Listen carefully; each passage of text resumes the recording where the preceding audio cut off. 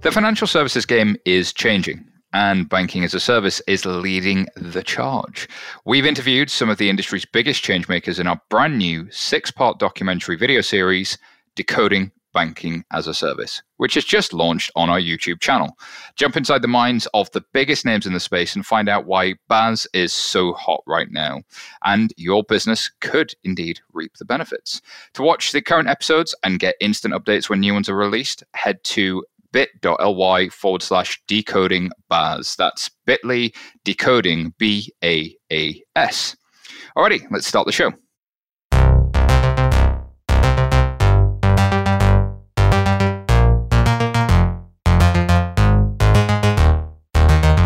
Welcome to episode 479 of FinTech Insider. I'm Simon Taylor, and I'm today joined by my colleague and co-host, the one and only Adam Davis. How are you doing, Adam?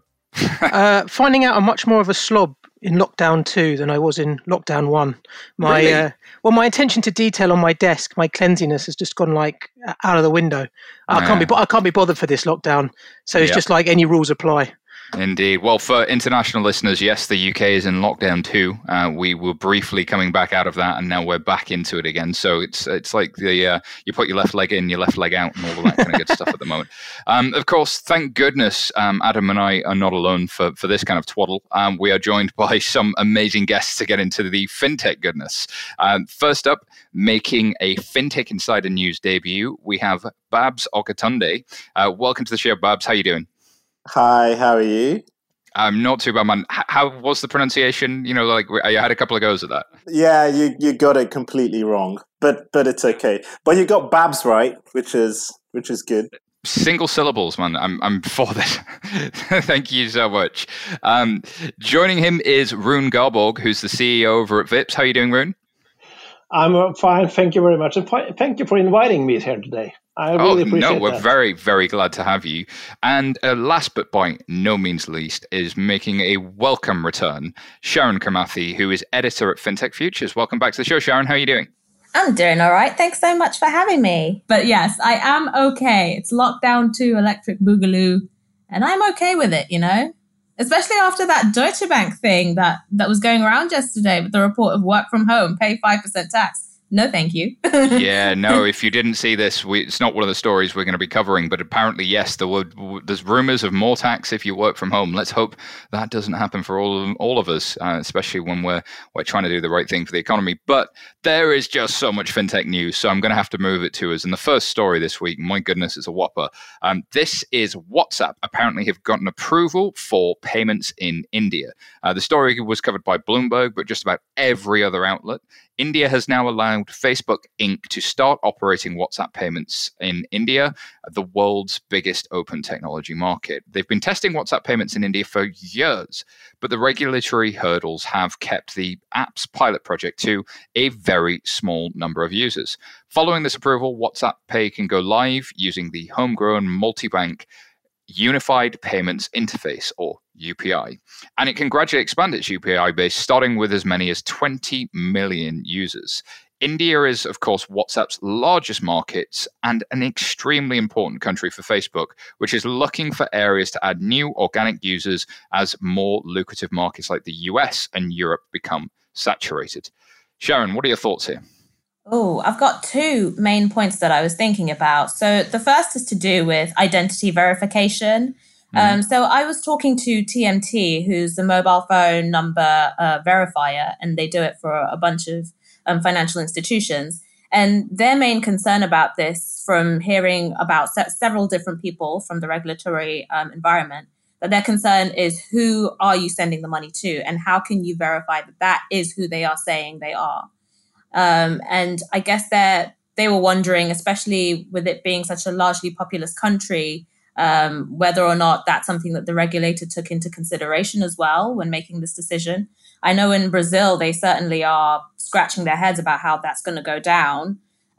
So they've put theirs on pause for the moment, and it still is on pause, last I checked.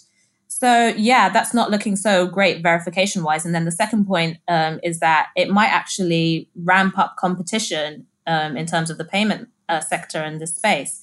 So although, loads of people are, using the UPI, which came into place after the whole immediate payment services, the IMPS that was there in 2010. It seems like they might now start using, more things like Google Pay and PhonePe, and maybe they might be smaller ones that come up too, because it's such a big country to tap into. So yeah, that's what I was thinking about those two things and how to juggle that.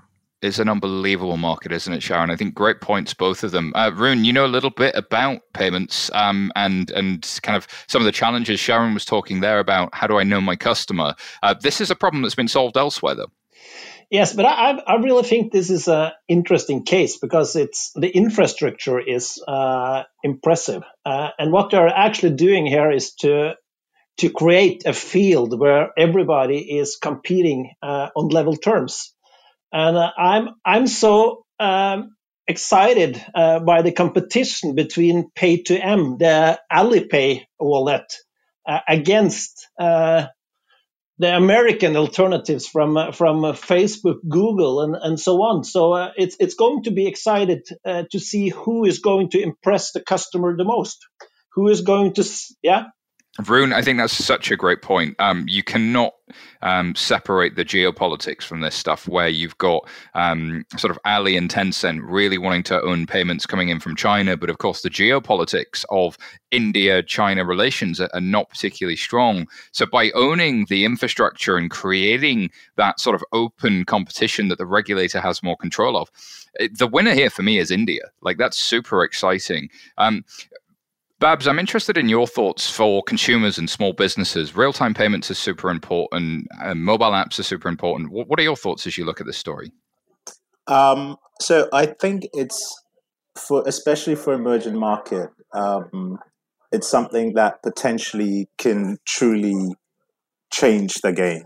And because a lot of people and a lot of small businesses don't necessarily have the temperament to actually operate a proper bank account.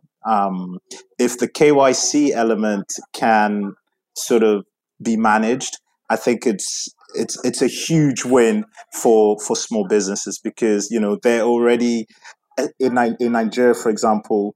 We call them social media businesses. People are already transacting businesses on WhatsApp.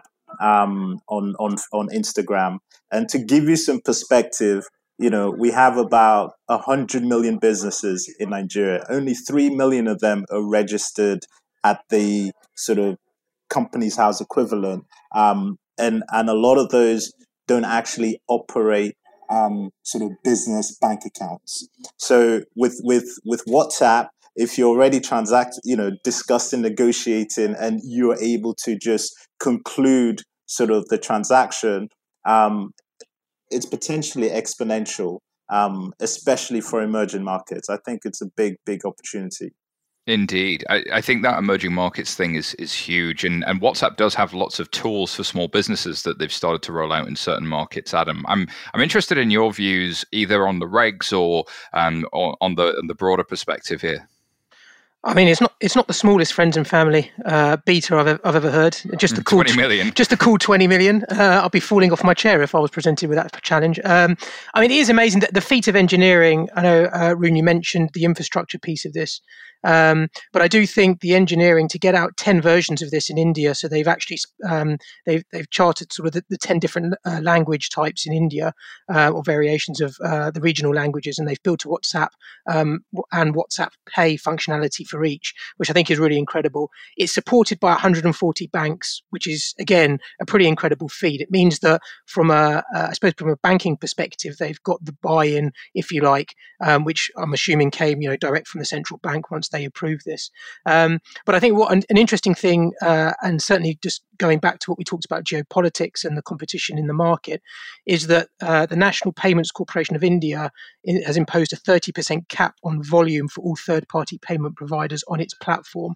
I think that's really interesting because it shows that one cannot amass a monopoly, if you like. So as much as there is going to be a geopolitical war, it can only go up to 30%. A very quantitative way of doing it. But then on the flip side, obviously the country is so vast and so big that 30% is still an enormous share of the market and will transpose to an enormous amount of revenue. And I think, Adam, that's a really interesting point. I mean, I mentioned briefly that India could be the winner here, but I think Rune talked about the importance of UPI and the infrastructure that India's built and the optionality that state now has, A, to create financial inclusion, but B, to prevent and guard against monopolies. It's kind of interesting. And I think, Sharon, you mentioned Google Pay, which is massive, Walmart's PhonePe, and many, many others. Sharon, as you look at that, do you think that this could be a needle mover for Facebook as they are quite saturated in the US and Europe? And advertising revenues have done well for them in the US, maybe less so in Europe, but could payments revenues be a real game changer for them? I think potentially, although the one thing that they are struggling with, which again, I'll go back to TMT and their comments about it, was their research on it. And so they mentioned that about 50% of users of Facebook are not verified. So you have no idea of telling who is who. So that's another thing. Unless they clean that up, unless they start sifting through accounts and people have to be like who they say they are, then that might be legitimate. Then they can start building up from having, complied with good regulations, shown that, their client base is actually who they are. And then that way they can maybe start making a bit more money in this. But I don't know. I feel like that sort of exercise will take a long time.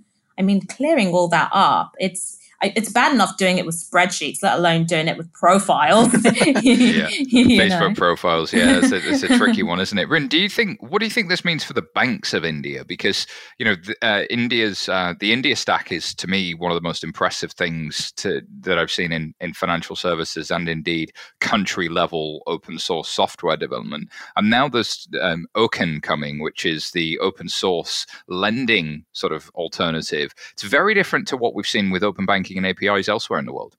It is, and what I think is interesting is to see how modern their thinking is about this. And I think a lot of countries would have actually wanted the same infrastructure that we see the banks are providing together. And I think it's the big question here is if the banks are settling with creating the infrastructure, or do they also want to have the interface with the customers? So far, it looks like they are actually giving the interface to third parties like WhatsApp, Google, and so on.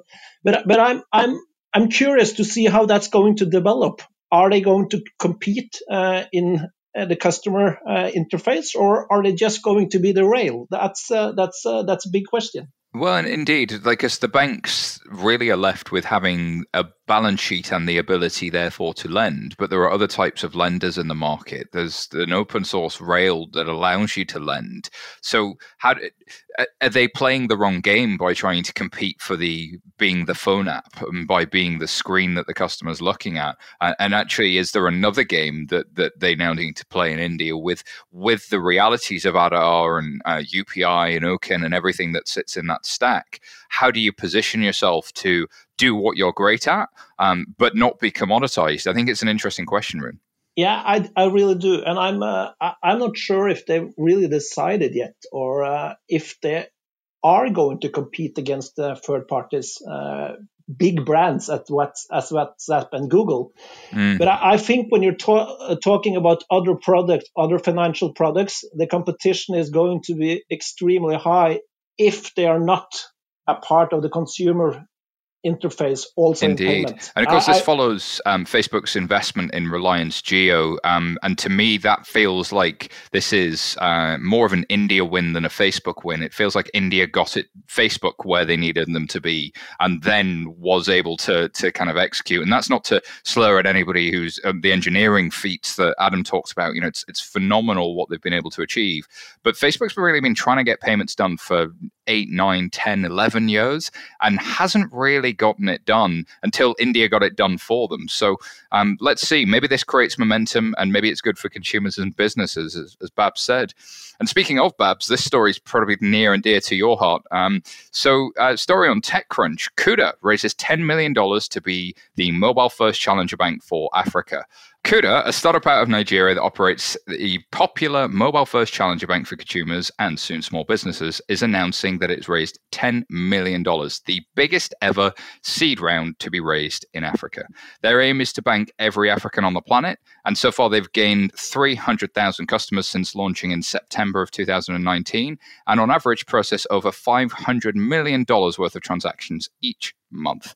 Kuda's obtained a microfinance banking license from the Central Bank of Nigeria and have built their own core banking services in-house, so they own the full stack, including managing payments, transfers, issuing debit cards in partners with Visa and MasterCard. So, Babs, can you tell us more? What's the story behind Kuda and then the funding?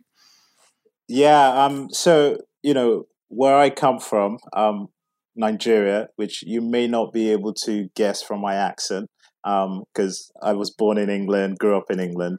But, financial services is super, super expensive. It's not a surprise that half of the world's sort of unbanked or underbanked are in Africa. And Nigeria is a huge, economy in Africa. So in essence, what we've just tried to do is come up with a product that makes it accessible for consumers and affordable for consumers. So we're the first free bank in Nigeria, probably in Africa as well, but, at the risk of getting it wrong, but I'm not aware of any sort of other bank that doesn't charge on the African continent. So yeah, we started last year. We had a lot of traction. Obviously, everybody likes something that's free, and actually it worked. Thank goodness. The people were able to open accounts relatively easily within a couple of minutes. Doing transfers, we're connected directly to the switch. We also managed to connect to some of the biggest banks as well directly. So a lot of times we actually don't have to go through the switch. That has its limitations with things like sort of taking positions in different financial institutions, but generally we're actually able to transfer money at no cost to us. So the big plan is for us to also be able to offer credit to our own customers. So the idea is you have this really sort of amazing current account where you can save, you can do budgeting, you can do lots of things, and then you can also get instant credit, which is a great need in emerging market. And the good thing is you can actually make money from credit in emerging market because, there's enough margin, even though it's a risky asset class, there's enough margin to generate income and to actually monetize. And because we're quite sort of greedy and in our quest to sort of dominate, we also realized that we had a lot of requests from Nigerians outside of Nigeria trying to open Kuda bank accounts. So we've decided to set up operations first in the United Kingdom, and that's simply to take advantage of the remittance corridor. So we're able to offer them an actual maybe not a bank account. We'll probably do an EMI license, but a bank-like product which they can easily send money home. It will be instant. It will be free. And it's just very seamless. And it just seems to have a lot of appeal. And the funding will definitely, help us, start that process and get in sort of best in class talent, and do a little bit of marketing as well. It's phenomenal. Babs, from all of us, I think awesome. Well done. And talk about timing. This is just after the Paystack acquisition by Stripe, InterSwitch hitting nearly $1 billion. You guys have timed it super well. And I think about Nubank, who in Brazil has done really well because there's net interest margin to be made there versus the neobanks or the challenger banks in other countries where it's just harder to make money in the traditional banking business model. But you guys built your own stack. Like, what was the rationale behind that? Was there nothing off the shelf that worked for you guys, or you just could?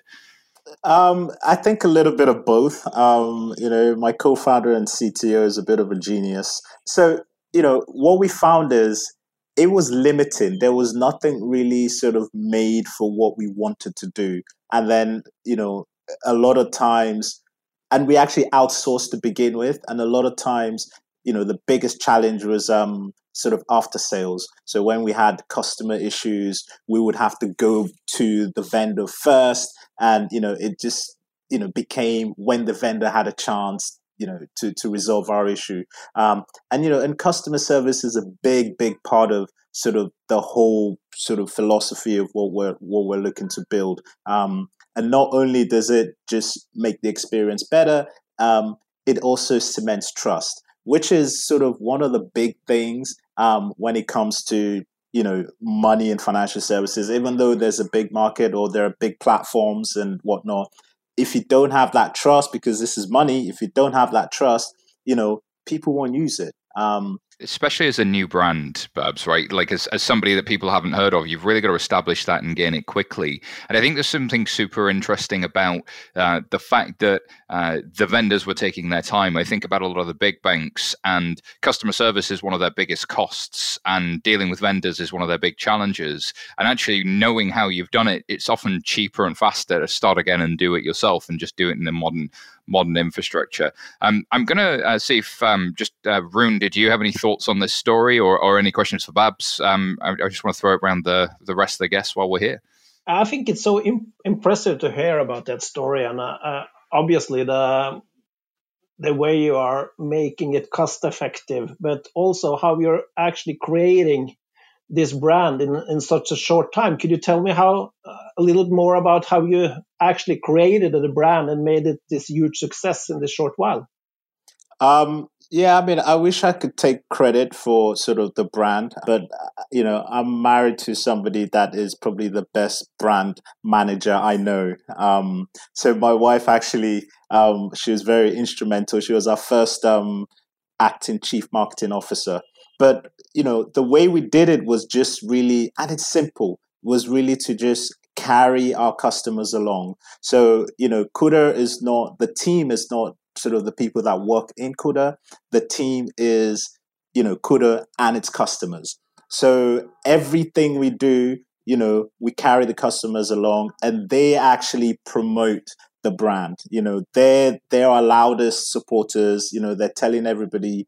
Referrals are huge for us in terms of how we're acquiring customers, but these are non-paid referrals. These are people that willingly promote the product, and I think if you're able to just have good product market fit, it works, it's needed, naturally, organically, you will get a lot of sort of customers that come through there. And that's kind of the strongest, I think, sort of brand, recognition that you can have. What's crazy to me about that, Babs, is the amount of things I've seen, big strategy packs in which they talk about all the features the app's going to have and how those features are going to drive loyalty and customer brand advocacy, when a lot of it's not about what features you have, but it's about how you react around the customer and how you're able to keep your brand promise and how you actually execute. And there is just something there that feels like it's almost feel, it when you've got it. And what that viral adoption does for customer acquisition costs is just out of this world. And until you've got that flywheel going, it's very hard to feel what it's like to be inside one of those flywheels. So I think it's super impressive you guys have gotten all that done. Just before we move on from this one, I wondered if Adam or Sharon, you had any comments you wanted to make before we move to the next story? Okay, well, I was going to say, as a fellow person from the African diaspora, it's very impressive. Well done. We had Kenya, because I'm Kenyan, by the way. So we had M-Pesa, and that really took off. And that was awesome to see. And it's really great that we're also seeing perhaps an equivalent with a challenger bank here, Kuda Bank, that's doing the business. So well done. And I remember speaking to you a couple of months ago, and you were talking about how it was about face-to-face communication with the customer, because that's how it's usually like in some of these African villages. Like, I definitely know that for sure. If I would get an account and I recommend it to either my aunts or uncles or grandparents, even if I walk them through, they're going to love it and they're going to recommend it to friends themselves. So it's a pretty good strategy you've got there. I guess my question was, when it comes to the regulator, How easy was it to work alongside them? And were there any changes that you would have liked to see from them too? So I think, my background is working within financial services all my life. I worked at PricewaterhouseCoopers, auditing banks and the regulators. And then I was a special advisor for the government as well on finance. So regulators are, it's a relationship thing. You just got to understand where they're coming from and just kind of preempt things just to make things faster. So we had the luxury of having that knowledge. So we were very prepared when we're, doing our sort of licensing process. And regulators everywhere is challenging. They've got to, at the same time, they've got to approve certain things. And if they approve it to the wrong people, they get in trouble. So we just kind of try to understand that and appreciate that and make sure we tick every single box twice over. And I think that really helped us, just being like super prepared and preempting what they would do. But apart from that, there are things we want to do. For example, we want to participate in cryptocurrency. It's a bit difficult because, regulation isn't very clear. We don't know if government, like it or don't like it. So it's a bit of a gray area, and we don't obviously want to fall foul of, any, we want to be on the good side of regulation always. So there are some sort of, hindrances, but, it's something we need to sort of just try and get over and understand better. Absolutely. Babs, I think we've all said it, but thank you very much for doing what you're doing and keep at it, man. I'm going to have to take us to the ad break. So we're just going to take a quick pause while we hear from our sponsors. This episode is sponsored by Pento, the UK's first automated payroll platform. Say goodbye to clumsy spreadsheets, endless emails with external payroll providers, and manual payments. Pento lets you run payroll in just a few clicks. It calculates taxes, integrates with platforms like Xero, and makes all of the payments reports to HMRC and pension providers for you. Go to pento.io/insider to run payroll for free for the rest of the year. That's pento.io/insider. This episode is also brought to you by Jack Henry Digital, the pioneers of personal digital banking. They're reviving the vision of financial institutions being on a first-name basis with customers by offering a platform for personal, human-centered service that puts the customer first. Your customers experience immediate accessibility while your employees get cloud-based, core-connected tools that offer service at the moment of need. To learn more, explore the team's latest insights at jackhenrydigital.com. Did you know we really quite enjoy making podcasts here at 11FS, and this is far from our only one? If you have not checked out our sister podcast, InsurTech Insider, then you're missing out, because we publish some of our best ever shows in the past few months. From the future of work to the biggest industry insurance news, there's a topic in there for everyone who wants to keep their finger on the pulse of what's happening in insurance. Head to ii.11fs.com. Start listening, or just search InsurTech Insider on your favorite podcast client. All right, let's get on with the show. Okay, that was me reading ads, and here's me reading the story, so I can throw it to the guests and then let them other voices take over for a little while. HSBC is apparently going to launch a TransferWise rival. So it's taking on the likes of TransferWise and Revolut with the launch of Global Money Account, a free mobile-based service that customers can use to hold, manage, and send funds in various currencies to HSBC customers in over 20 markets in real time without incurring any fees. Global Money Account is launching in the US first and will be rolled out to other markets in 2021. HSBC intends ultimately to extend the payment service to allow instant international transfers to customers with other banks too. Caroline Cristicello, who's the head of digital payments and wealth for personal banking at HSBC USA, says the ambition for Global Money is to provide our customers with one global account for all of their financial needs so that they can move from one market to another. They don't need to open a new account. They just take their existing one with them. Alrighty, Adam, what are your thoughts when you look at this?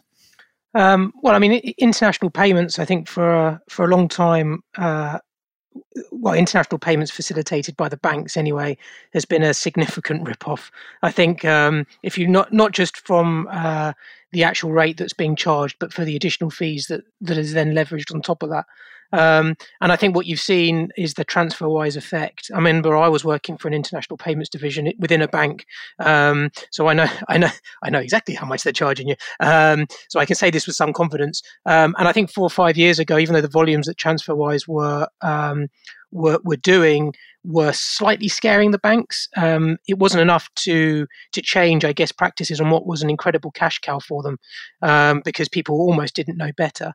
And I think now it's become such almost a table stake type piece of functionality for a lot of fintechs in terms of the cheaper transfer of money abroad, that obviously HSBC have had to act. And to be honest, I quite like this. I think it's a bit late, but I quite like it. They're using their size and their scale for good effect. So the model, you would assume, is literally based on the TransferWise model, where you're basically just managing floats in different accounts in 20 different markets. Which I think makes complete sense, obviously, because their customer numbers and their scale can make that actually a viable business model. And also what it does, if they then extend it to business banks and small businesses, is give it another, I guess, you could almost have this as a loss leader, which would then attract, certain businesses to be able to, interact with global plays and start actually using HSBC worldwide rather than just in their own country. I would like to see what the FX conversion rates are on some of the currencies, but obviously we won't know that yet. And that's when you get into the fine print and the detail to see if where the costs are being hidden. It's fee free, but is it spread free? Exactly. That's always the thing. That's where the hidden. This is what TransferWise's whole thing about hidden fees was about, wasn't it, Adam? And TransferWise were the innovators, I think, of the borderless account, and I know several other banks have had goes at doing this sort of thing. So, on one level, maybe it's a sign that competition is good for consumers, and the banks stepping up and doing their piece is really, really good. But on the other side, those fat revenue lines and increasing costs mean that you got to find revenue from somewhere, and you're going to be really, really efficient to kind of make that work. Rune, what are your thoughts? I think it's an important step, but the really interesting part of it will be when the banks open within each other. So I'm excited to look into the next step. When you look at the Nordic countries, for example, we need interoperability. Asking customers in Norway, Sweden, and Denmark, they are disappointed not to be sending money easy and at very low cost in the Nordic countries. And it should have been the norm for the whole Europe that you can send money easily from account to account. And the banks should provide that. Isn't it interesting how it's been probably nearly more than 2 decades that sending an email has been near instant and near free, and yet sending money seems to be so much more expensive. And don't get me wrong, the consequences of sending money to the wrong email address are probably a lot higher. Therefore, there probably should be some sort of network and/or way of dealing with that, but it's still light years apart. Sharon, what are your thoughts on this one? I guess I have 2 different ones. One is, okay, fine, you're getting into, an area that you're seeing other sort of financial technology companies coming up, and that's great. And I've seen that with JP Morgan as well. Just a couple of weeks ago, got into the whole payment space too, with their own version of, I think it's Square is who they were competing with. And now you have the same thing with another giant coming into the remittance space. What do I think about that? I think, as Adam said before, you've got to wait for the fine print. Yes, JP Morgan Quick Access, that's the one. Oh, thank you for that, Simon. And I think with this one, you got to read the fine print. I'll wait and see what the reviews say. And then that's my second point, which is the reviews of these remittance companies. Now, we've had a lot of comments on whether we're writing a Western Union piece, a TransferWise piece, or MoneyGram. It's flooded with people saying, I got ripped off. This wasn't what they said it was. I read the terms, and why is it that I'm paying this much?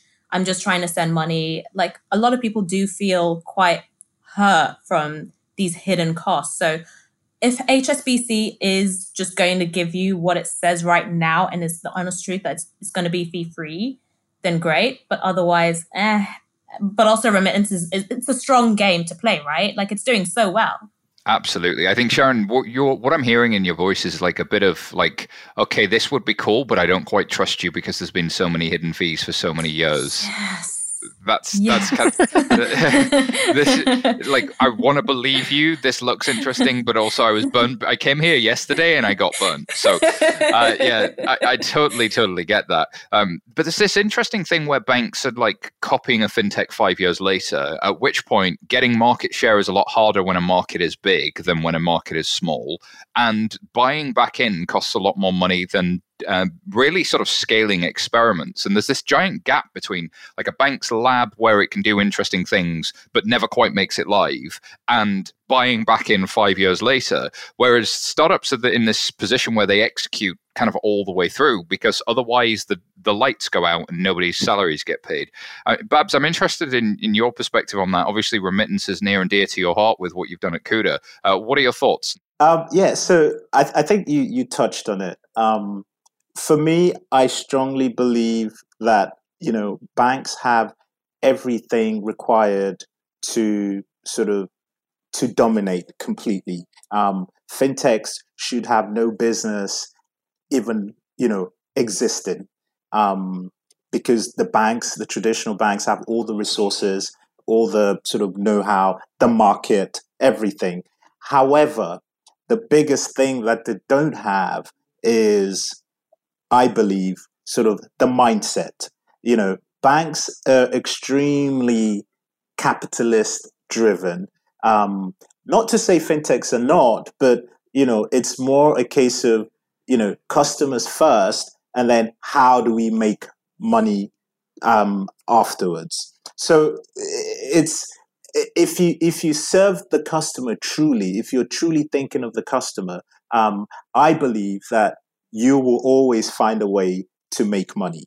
But if you run the capitalist sort of mindset, at some point, the customer is going to be upset, is going to get angry, is going to look for alternative. And as soon as there's an alternative, you're going to see them going in droves. So it's interesting that HSBC should do this. I think, look, if they do it properly, if they do it with the right mindset and it's sincere, it can be very successful.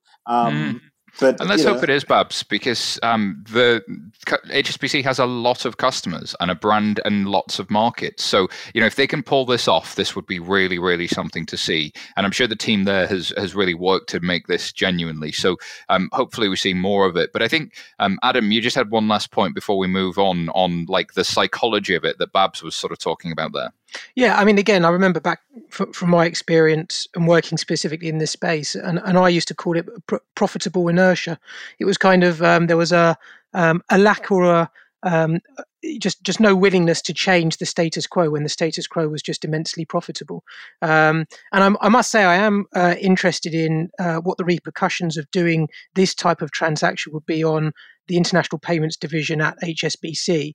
Will actually this necessitate a change potentially in terms of staff numbers, how they operate, and then consequence to that, actually, would they then possibly not, because the model might not work, but would they then actually extend this this service to non-HSBC customers as well? And that's really where you start seeing the economics potentially get muddled a little bit. Yeah, they did share that's their intent, isn't it? Oh, right, okay. To try and open it up to non-HSBC customers. So credit to them if they can get it done. And that culture eats strategy, I think, is the absolute key here. And there's banks.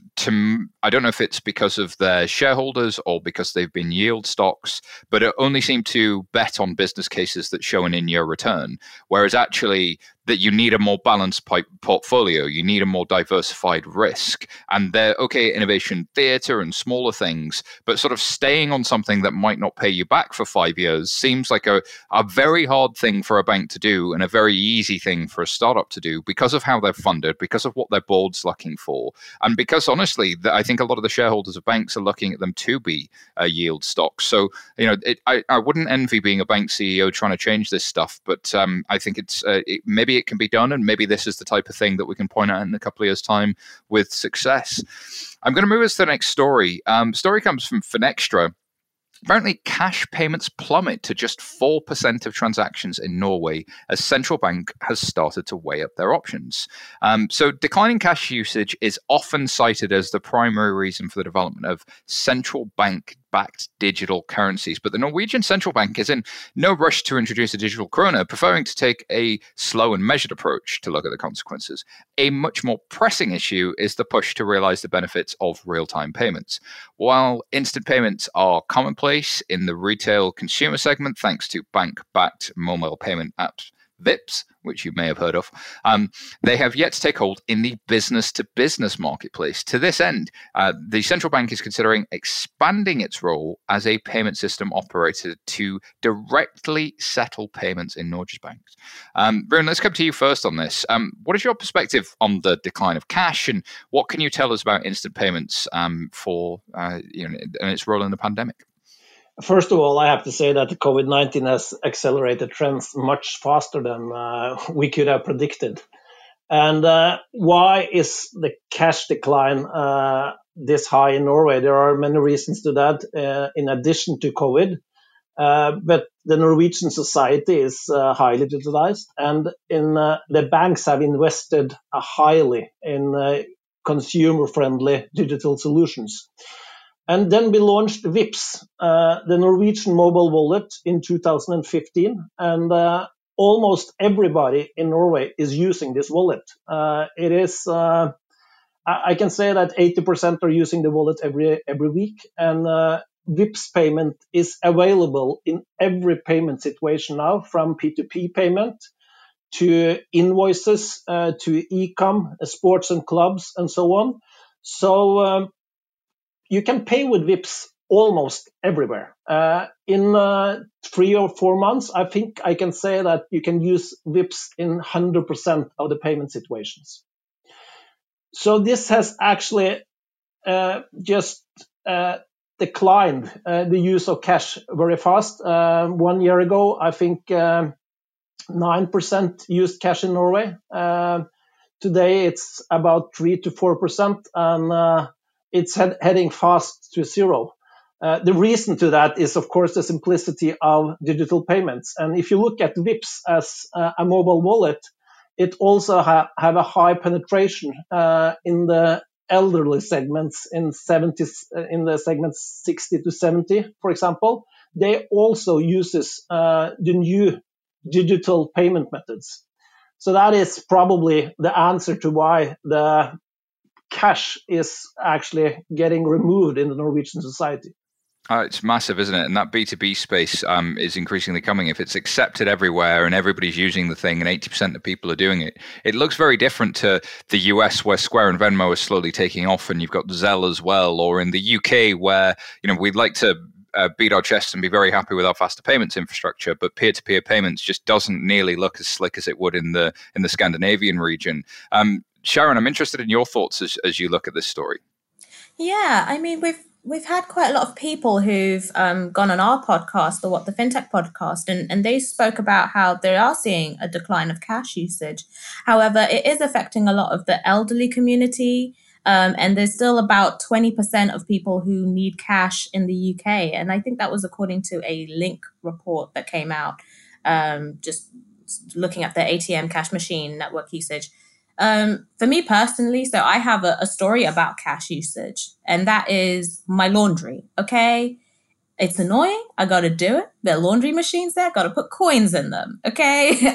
So when it went cashless and I was going from shop to shop, asking people during like the peak of coronavirus, can you just like exchange this £20 note for pound coins? They're like, sorry, we're not doing that anymore. Like, cash is gross and scary to us now. And I had to go to my bank to do it, which luckily they still had some coins left over because some other bank branches didn't. And some other bank branches have completely closed or turned fully digital. And that's, I'm sure, a story for another day.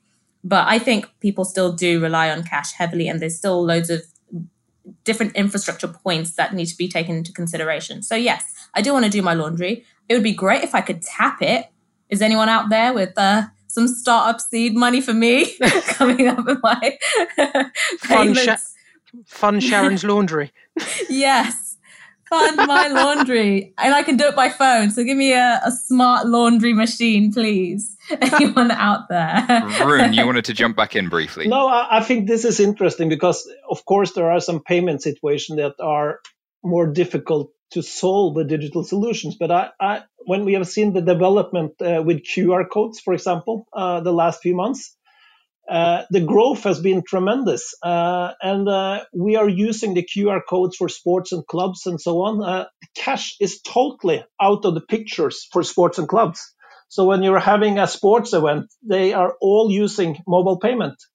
So this is really growing in every situation. I don't know if a QR code is the answer for laundry, as Shannon mentioned, but there are some possibilities now to remove the cash use very, very fast. So this is interesting to see in Norway, and people just don't want to have the cash. I talked to a 16-year-old Vipps user the other day. When her mother offered her cash, she just declined and said, "No, you have to send me the money on Vipps." So she didn't want those. Yeah. I think that generational shift is huge, isn't it? I'm interested, Babs, in your perspective, especially from Nigeria. Like, I guess displacing cash is probably earlier in the journey. But what do you think the consumer attitude is like, building on what Rune just said? So, I mean, Nigeria is big, and I think in terms of for Scandinavia, I mean, I'm not sure, but I'm assuming the size or relative small size helps it in terms of making sure sort of, money is digitized. It's a lot easier to do it when, it's not as big, because there's a lot of infrastructure to build. There's a lot of, sensitization, so it's a lot harder in a place like Nigeria. To give perspective, we have sort of, about 200 sort of different languages, dialects, but cash is it's one language. Everybody understands it, So there are lots of nuances that make it, a bit more of a challenge to completely displace cash. And also, in terms of, I don't know what the cost is like in Scandinavia for sort of non-cash. If you do get charged for sort of using, digitizing, or payments or whatever. But, in emerging market in Nigeria, that's also an issue. There's a cost issue. Cash is actually, for consumers, cash is actually cheaper for them to use, and this can take some policy changes sometimes to really deal with, because from a business side it's expensive, but from a consumer side it's ideal. Adam, any last thoughts before we move to the next story on this one? I was just going to say, I guess from a macroeconomic perspective, if you haven't read, or listeners haven't read, and they're based in the UK, the UK Central Bank digital currency discussion paper released in March this year, super interesting. Basically, what it leads you to think about is the economic and the social consequences of a digital currency, which is amazing.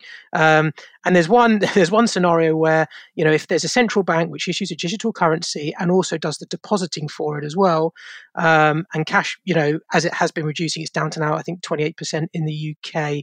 Actually, it's probably less now. This was back in 2018, but it's now been reduced to the second highest a mode of transactions behind a debit card. And the really interesting thing is if this does catch on, the banks, as in the commercial banks, wouldn't necessarily hold those deposits. And then what happens? The commercial banks might not be able to lend, because obviously their lending deposit ratios go all over the place. And suddenly, actually, you've got then the central bank directly lending money, which is just it sort of blows your mind a bit. But I think in that paper, though, they did say that the likelihood of them doing that in narrow banking is extremely rare, but the possibilities. I believe it. Like, there's no way the commercial banks are getting cut out of this process if it happens. But also you would limit money supply, and now we're massively nerding out about the nature of money supply, and this is when you're in FinTech Insider. But also you're in FinTech Insider when I've got to move us to the next story, and this is an absolute absolute belter of a story. This is the US Department of Justice is challenging Visa's $5.3 billion acquisition of Plaid. The DOJ ain't playing.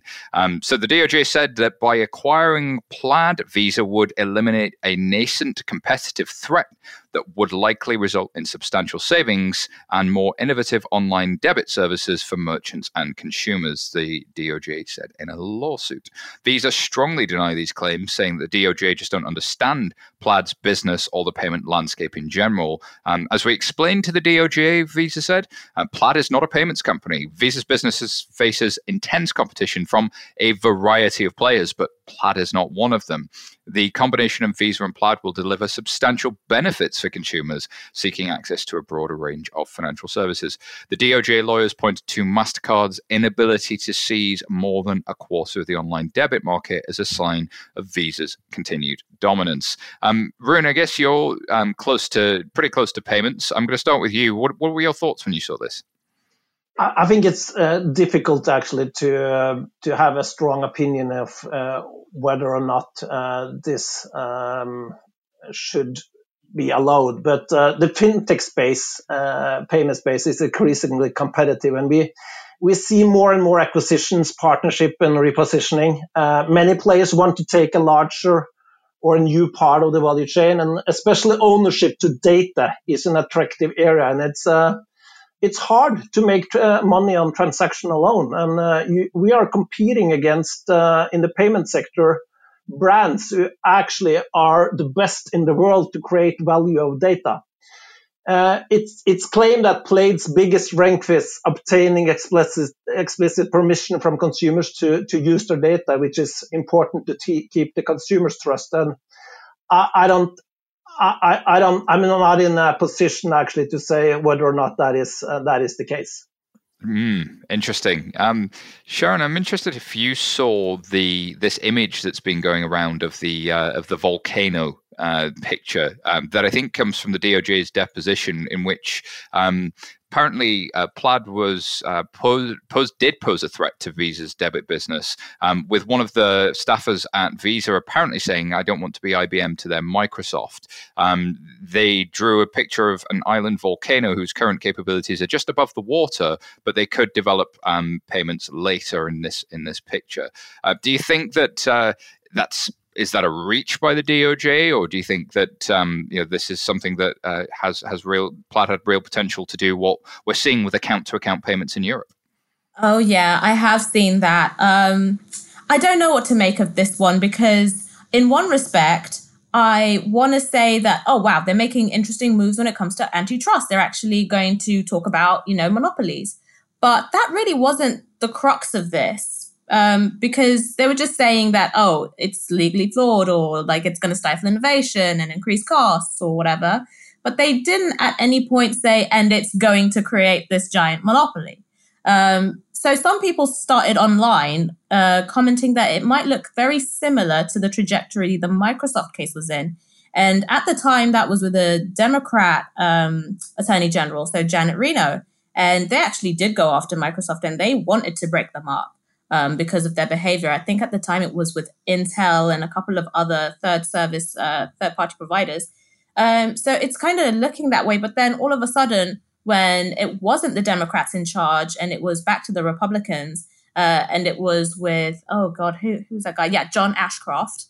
They settled the case. So it just looks like it's going a way of, oh wow, we might actually make a change here. They're coming for these big guys and maybe break them up, and then it just sort of falls flat. So who it's knows? Typical of the US, like, isn't it? That it depends on the flavor that's of the week as to what actually happens with these cases, and these cases take a long time to kind of get there. I'm interested, Babs, as you sit back and watching this. There's the always been the question of what's the Plaid for Africa and this sort of thing, and do you really need something along those lines there? But Plaid in the US is a really interesting position versus markets where you have open banking and markets where you don't. Yeah, I mean, the first thing is I'm not actually sure where the antitrust is. I mean, does it add value to eventually to the consumer? If the answer is yes, I mean, I'm just struggling to see why it's an issue, to be honest. But in terms of sort of looking at it, taking it to sort of the Plaid of another region, I think it's something that is very, very needed in emerging market, especially. There's a growing sort of app industry in emerging market, and it's still very difficult because banks are very closed in. Banks are almost like still owner managed. You still have sort of you can still see the first generation owner, and it's treated like a family business still. So open banking is not as strong. And, because of competition, there's a lot of distrust, among sort of other financial institutions. So, an independent sort of company that tries to bring everybody together, that's not competing, will work, tremendously. So yeah, I think we need a Plaid in emerging market for sure. Absolutely. I'm interested, Adam, in your views here. As I look at this, Plaid, before its acquisition by Visa, if I'm one of the banks, looks quite hostile because it's coming in, it's taking the data on my customers, and you're not really in control of it. Maybe you're being commoditized. Is this potentially more about the bank's perspective of Plaid and its then ability to kind of really disintermediate them, and Visa being sort of a piece of bank infrastructure and very close to the banks? Do you think there's something there? Well, I mean, we're using Plaid at the moment for a proposition we're building, and I read this. I saw Visa say that Plaid or Visa faces intense competition from a variety of players, but Plaid isn't one of them. I mean, I'm using Plaid for payments, so I would suggest the opposite. Although we're very friendly with Plaid and we're very friendly with Visa, so I don't want to say too much, to get me into trouble. I think for me, there could be an element of some form of influence that's led to this sort of behind the scenes. I wouldn't necessarily say it was the banks. Probably, I would say it's probably more sort of some of the other schemes. It's a very expensive way to get into sort of A2A payments, and make no mistake, from what I've seen anyway, and what we've seen, Plaid is going to go there, and it will take off. You've only just seen open banking's, sort of in the UK anyway, is now mobilizing to sort of make that payment journey slicker. And in the States, although it's based on DDA, so direct data agreements between two parties, in order to get the data out of sort of one bank to another bank, etc., and it's really clunky and horrible. Ultimately, the actual process, so the end-to-end points actually work, and there's a lot of propositions based on Plaid.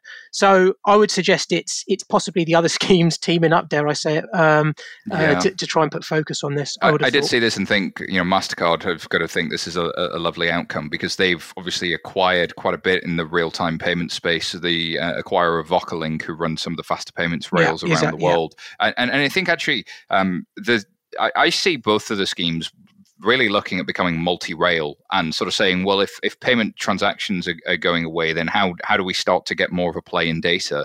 And both Visa and MasterCard do quite a lot with data already, and then having a Plaid potentially allows you to do that. So it's going to be interesting to watch what happens next with that account-to-account payment space, as you say, Adam, which in Europe is really, really big and slowly coming up. But in the US, that account-to-account payment space is just dwarfed by cards acquiring. So I'm going to move us on, because we are coming to the end of the show, just to round out some of the stories from the rest of the week that we didn't have time to cover, but we thought deserved a bit of a shout out. So Adam, do you want to start us off with the first one? Oh, okay. Yes.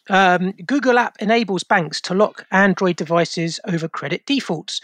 So this is an article in Finextra. Google has released an app that enables banks and credit providers to remotely lock a mobile phone if the user fails to make installment payments. With the device locked, users are able to access a limited number of restricted functions, such as emergency calls, incoming and select outgoing calls, settings, and backup and restore service. A spokesperson from Google said the app was developed to help Kenyan mobile carrier Safaricom with its new financing plan, which lets customers get an Android Go device with financing. I had to double take on this story. I'm not going to lie. When I first read it, I think from my perspective, I guess it's better than the bailiffs coming around. I mean, it's sort of, and I suppose it's all linked because ultimately you're getting financing to get the phone. But it does seem a little bit harsh because you might actually need your phone to perform some of the tasks that you need to be able to afford the installment. So it seems like a bit of a vicious cycle. But I don't know, is it better than just loading the consumer up with more debt and higher levels of interest? Possibly. Indeed, Adam. There could be a lot of unintended consequences of this API. And another story we didn't have time to cover is digital bank Tenth targets Black America. Tenth, who describe themselves as unapologetically Black digital neobank, is gearing up for a launch with a mission of eradicating the wealth gap for Black America. Tenth is co-founded by Ayesha Bradley, who previously worked at fintechs such as Sela Money, Socure, Synapse, and Donald Hawkins, who was the founder of Griffin Technologies. The waitlist is now open for a planned fourth quarter launch, and Tenth is promising an app that lets users set savings goals, track expenses, get access to financial education and access to insurance, wealth management, and other services via a marketplace. Users can also support historically Black colleges and universities via a roundup feature. I love that in this headline, the word Black is capitalized. I saw a great piece in the New York Times there about Black as a culture, and actually this sort of building a brand for a culture feels really, really insightful and important. So, I feel well out of my depth commenting on this one, given I do have two friends from the African diaspora on the phone on the line with us. But I just hope we see a lot more of this.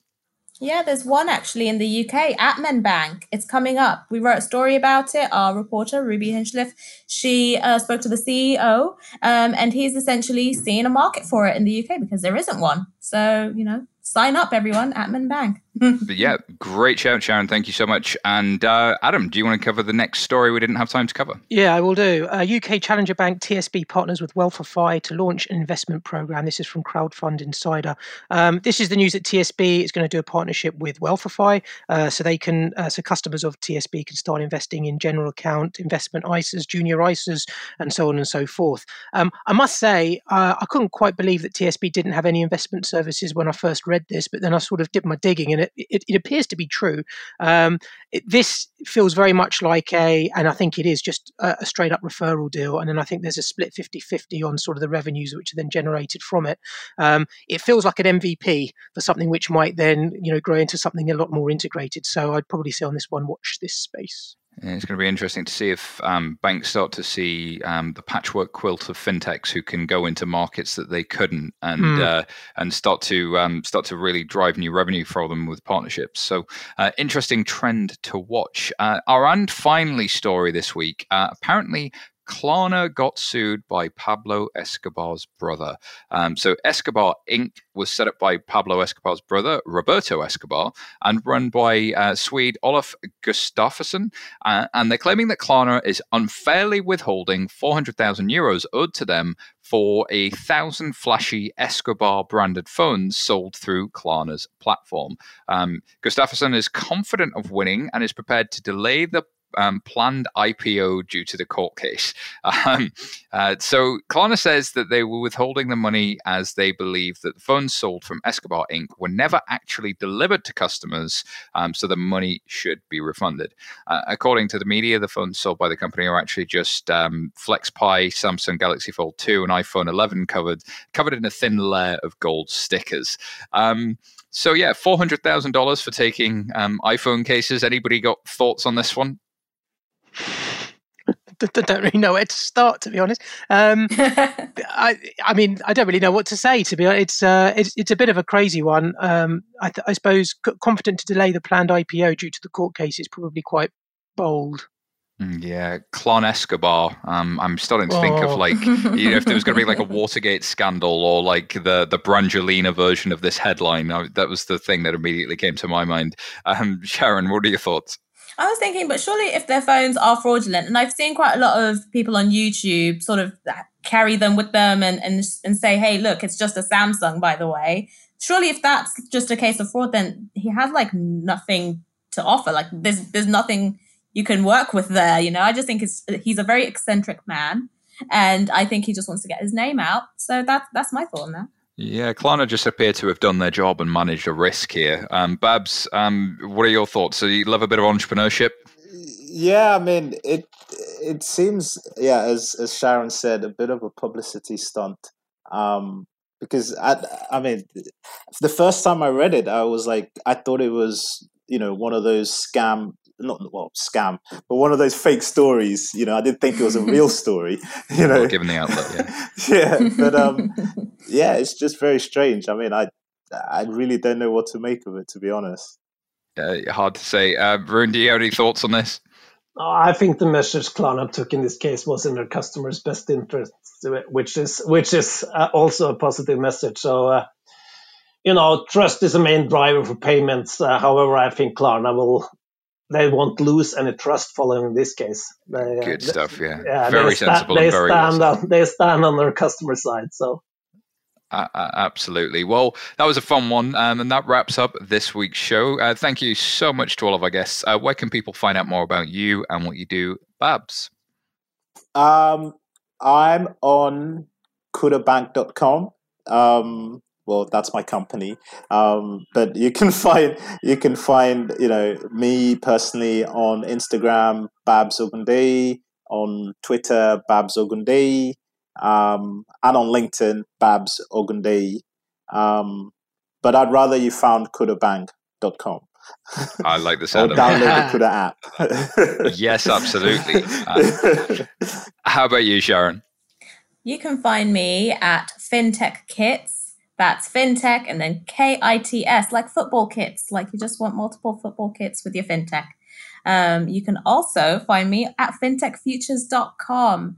Please do check out our website. We are more interesting than FinExtra. I will say that now. I will hold my head up on that. Oh, my word. Shots fired. I can see a FinTech Insider After Dark coming up of like Battle of the Journo outlets here. Like, let's get Ali Patterson coming out swinging and let's do all of this stuff. But yeah, I'm willing to hash it out. You can find me also at What the FinTech Podcast. You can come on. We can dix it out. Let's do it. I think that sounds like not just a threat, but a promise. I'm all for this. It's like one of those rap battles, if you will. Come for me at this time. Let's do this. Let's definitely do it. One of the best shows we ever did was almost exactly that, but with FinTech. So let's do it. Rune, how about you? Where can we find you? I think LinkedIn is the easiest way. So you can just find Vips on LinkedIn and me as well. So I will be happy to hear from you. Thank you so much, Rune. And Adam? LinkedIn, Adam Davis, Adam D8 on Twitter, and then 11fs.com, of course. And as for me, you can find me at SY Taylor on Twitter, Simon Taylor on LinkedIn, or just 11fs.com, of course. Yes, indeedy. Thank you so much for listening. If you like what you've heard, please remember to subscribe to the podcast and don't forget to leave us a review. It helps us make the show better and it helps others find the show. Do pass on the pod. Tell your friends about it. Tell everybody that loves FinTech. We are the FinTech Insiders and we are FinTech Nerds. As always, if you want to join the conversation, find us on social media. Just search for 11FS or FinTech Insider or email podcasts@11fs.com. Thank you very, very much. Goodbye for now.